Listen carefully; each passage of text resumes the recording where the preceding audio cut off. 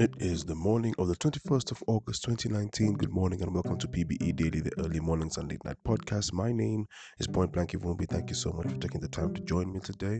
I'm loving the fact that the new platforms are actually making things push even further and that the old platforms are holding me down.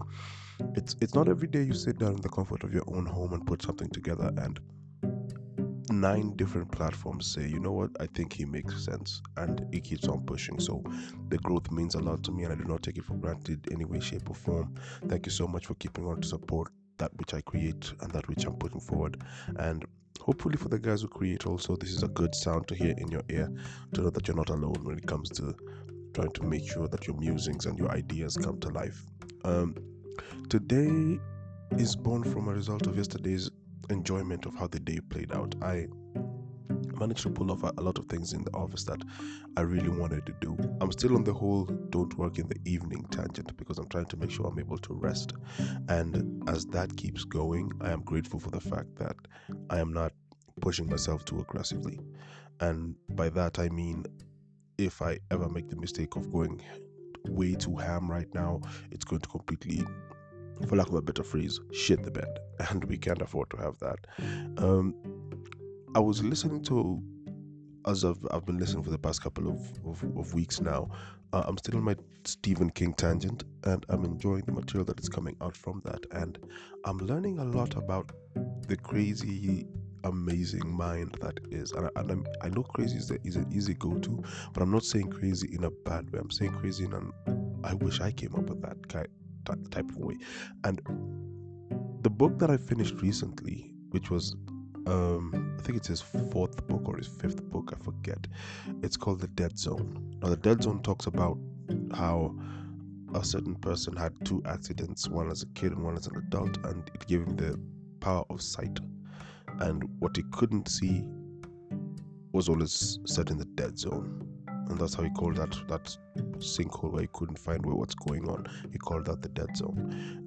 Very thrilling story, I have to admit, and I'm really glad I actually took part in listening to that. The one I'm on now is called The Long Walk, I believe, and The Long Walk is written not by Stephen King. Okay, it's written by Stephen King, but it was released under a pseudonym. And when I saw that, it literally reminded me of one of the coolest things I've ever heard about in history. A few years back, there was a movie that was released called Anonymous, and the movie Anonymous alleges that everything we know William Shakespeare for, he never wrote. He was the face, but there was an aristocrat who wrote the stories, wrote the plays, gave them to him to put out because there's a way for him to put out the political agenda that he had or the social agenda that he had without necessarily affecting the English court. And when I heard that story, I was curious of, well, to what extent do we push the idea of it's not the man who stands before you that is saying everything that he's saying right now? We've heard of recording artists having ghostwriters. We've heard of performers having other people do their vocals for them. I mean, Milli Vanilli went through the heaviest part of that because the face of the band was not the people who actually sang in the band. I even remember as a kid there was this film, I don't remember, it was like a Sunday afternoon movie or something, where a stay-at-home mom was the vocalist for an artist, and no one really knew the connection until the artist became a pain to work with, to the extent that the person in the background was shoved to the foreground because the lip syncing thing had to go. And when I think about pseudonyms, the cool thing I find about it is it grants you a degree of anonymity. The painful part, I have to admit, of it is in the current day and age where we can visually and verbally record anything at any given time, you don't have the satisfaction of a pseudonym. And if you do, you better hold it very close to your chest and tell no one, because the moment you tell one person, it's out. Listening to I think it was the foreword of the preface of the book, The Long Walk, Stephen King expresses how he found a peace in releasing a book of ideas that maybe he wouldn't want tied to him immediately under that guise. And when it was broken that it's the same person, he was saddened by it. He didn't like the idea that it happened because it took a piece of him away.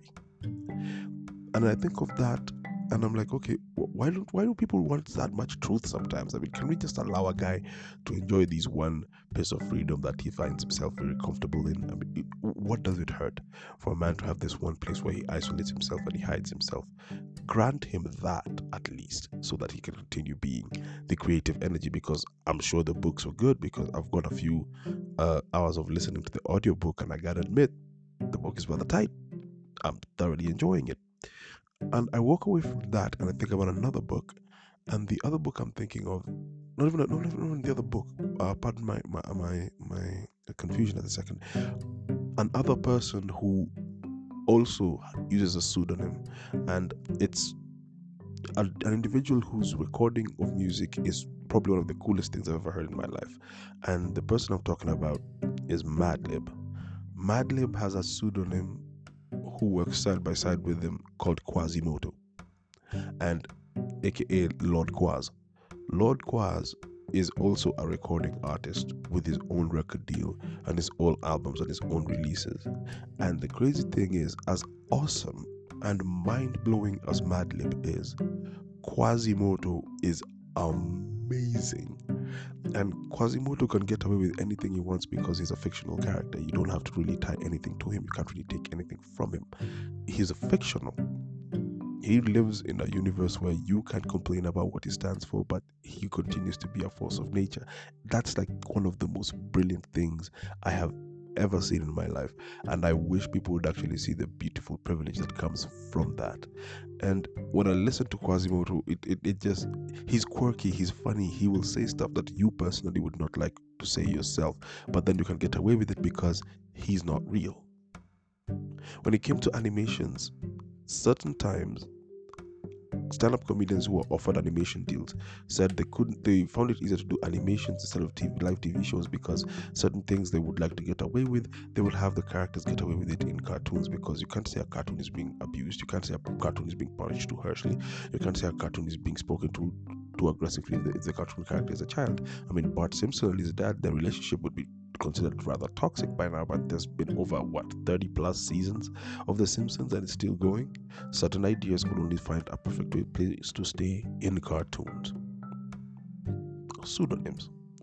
Now, another character tied to Madlib is another individual who, now he's like the king of aliases and pseudonyms and gets away with it perfectly without even really changing his rhyme style, but changing the theme he speaks on. Like his persona and alter ego changes, and that character is the character on the image that I created for this podcast, this particular episode.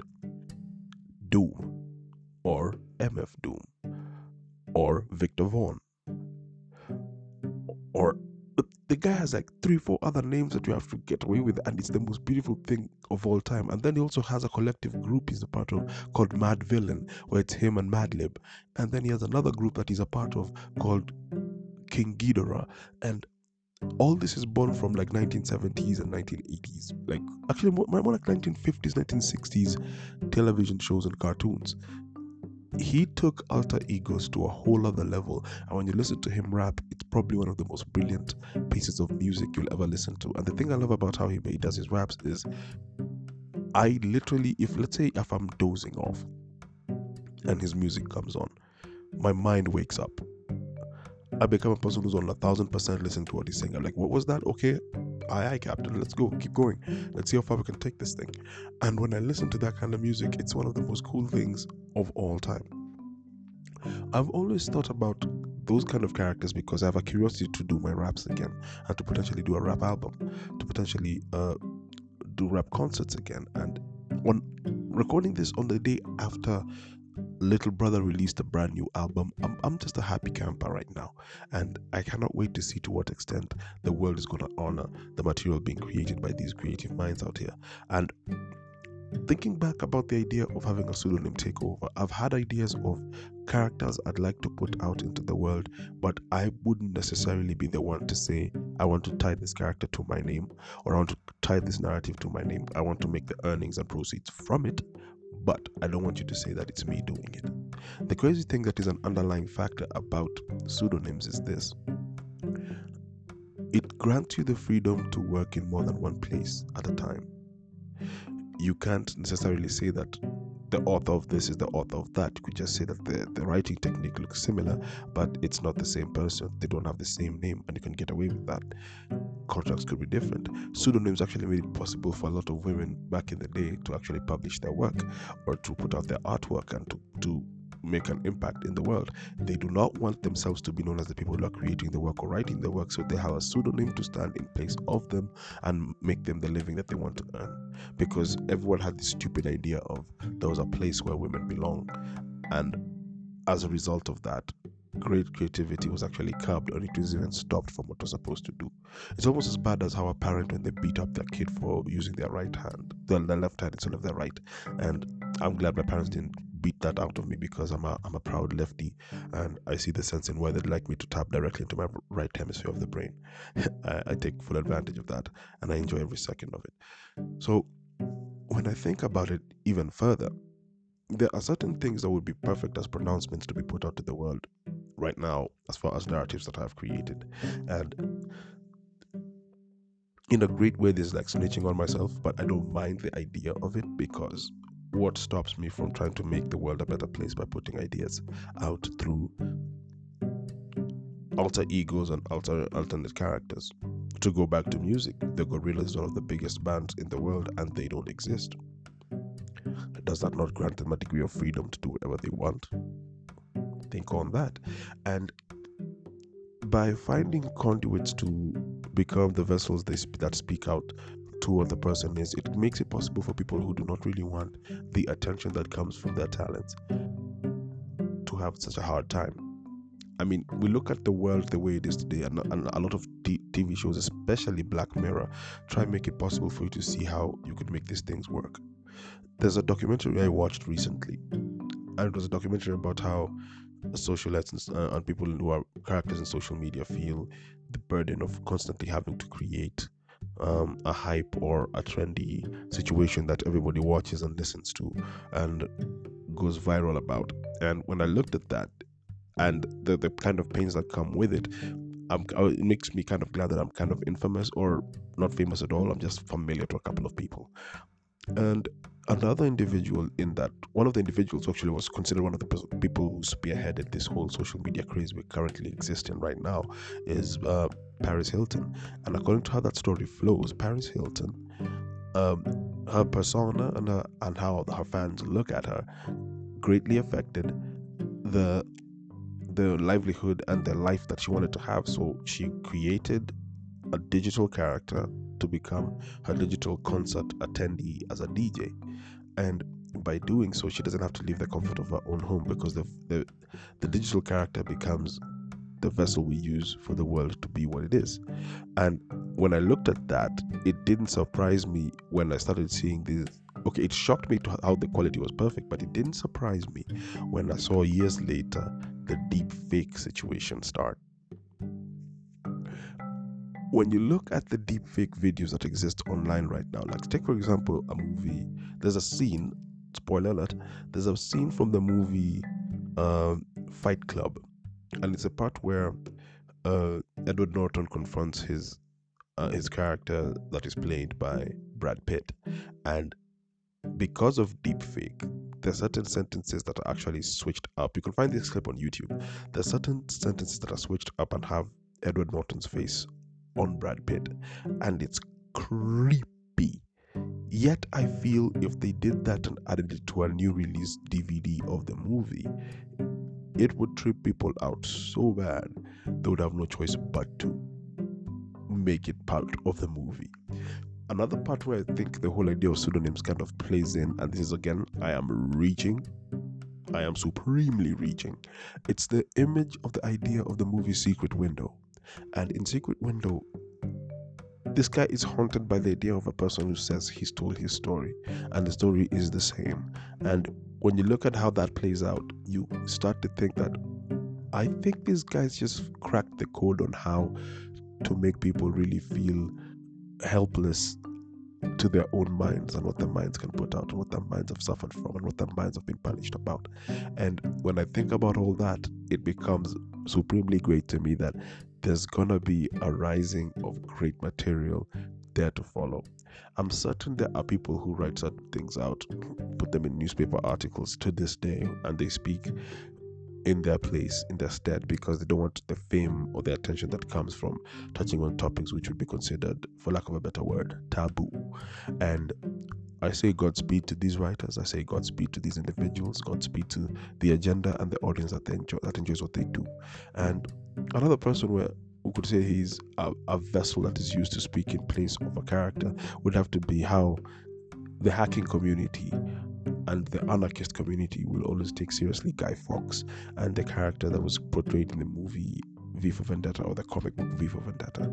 And we all wish to see how the world could change, and how we do that is make the world crash and burn. But sometimes to make the world crash and burn, you could have your information put out and your pronouncements put out, and then as a result of it, individuals who take your words too seriously decides to take the action in your place. So you technically are making the world the pseudonym for your work, and you don't have to take credit for it. You just have to watch the results of it. Deep Hack is a good, the Great Hack is a documentary you should watch, and I think it will better explain what I'm reaching for at this moment. And when I look at all that, and I look at the potentials that exist in not being known or tied too closely to that which you create, I wish that more people would take advantage of that and just not hope to blow up as a result of it. I like the comforts of sometimes not being too famous. I like the comfort of knowing that you're famous enough to be called, or you're familiar enough to be called. But I'd much rather have that in the comfort of a boardroom and everything. And when the time comes for you to execute, you execute and make sure everything goes great, but then you can still walk around in the streets and nobody really knows who you are. And I'm sure that sounds as a supreme level of wishful thinking, but until it becomes a toxic level of existence, I'm gonna keep going with it. There are certain concerts where when I'm hyping the concert, I never show my face to the audience. I literally stand behind the DJ because the DJ is the star. I am but a vessel that he uses to get the audience to the energy levels that he enjoys. And that's where I find my comfort, because I like being complimentary to a performance and complimentary to a show, instead of being the guy who actually is trying to steal the limelight from what the show is. But with that being said, I'm grateful I get to make this episode. I hope my whole talk about pseudonyms makes sense to you, and it probably gives you a chance to actually speak on the things that you are very passionate about and want to get out into the world about. Because the cool thing about the internet nowadays is you can do everything you want from the comfort of your own home, case in point, and make an impact in the world without having to really worry too much about them tying it back to you if you feel it's going to destroy your everyday life. And depending on how the fame comes and how it comes, and when it becomes prevalent that you are becoming the biggest character you never expected to be, you will deal with the circumstances thereafter. Say it with me: be Caesar or be nothing at all. In the words of one of my good friends, Odero, who actually got it from across the globe, uno.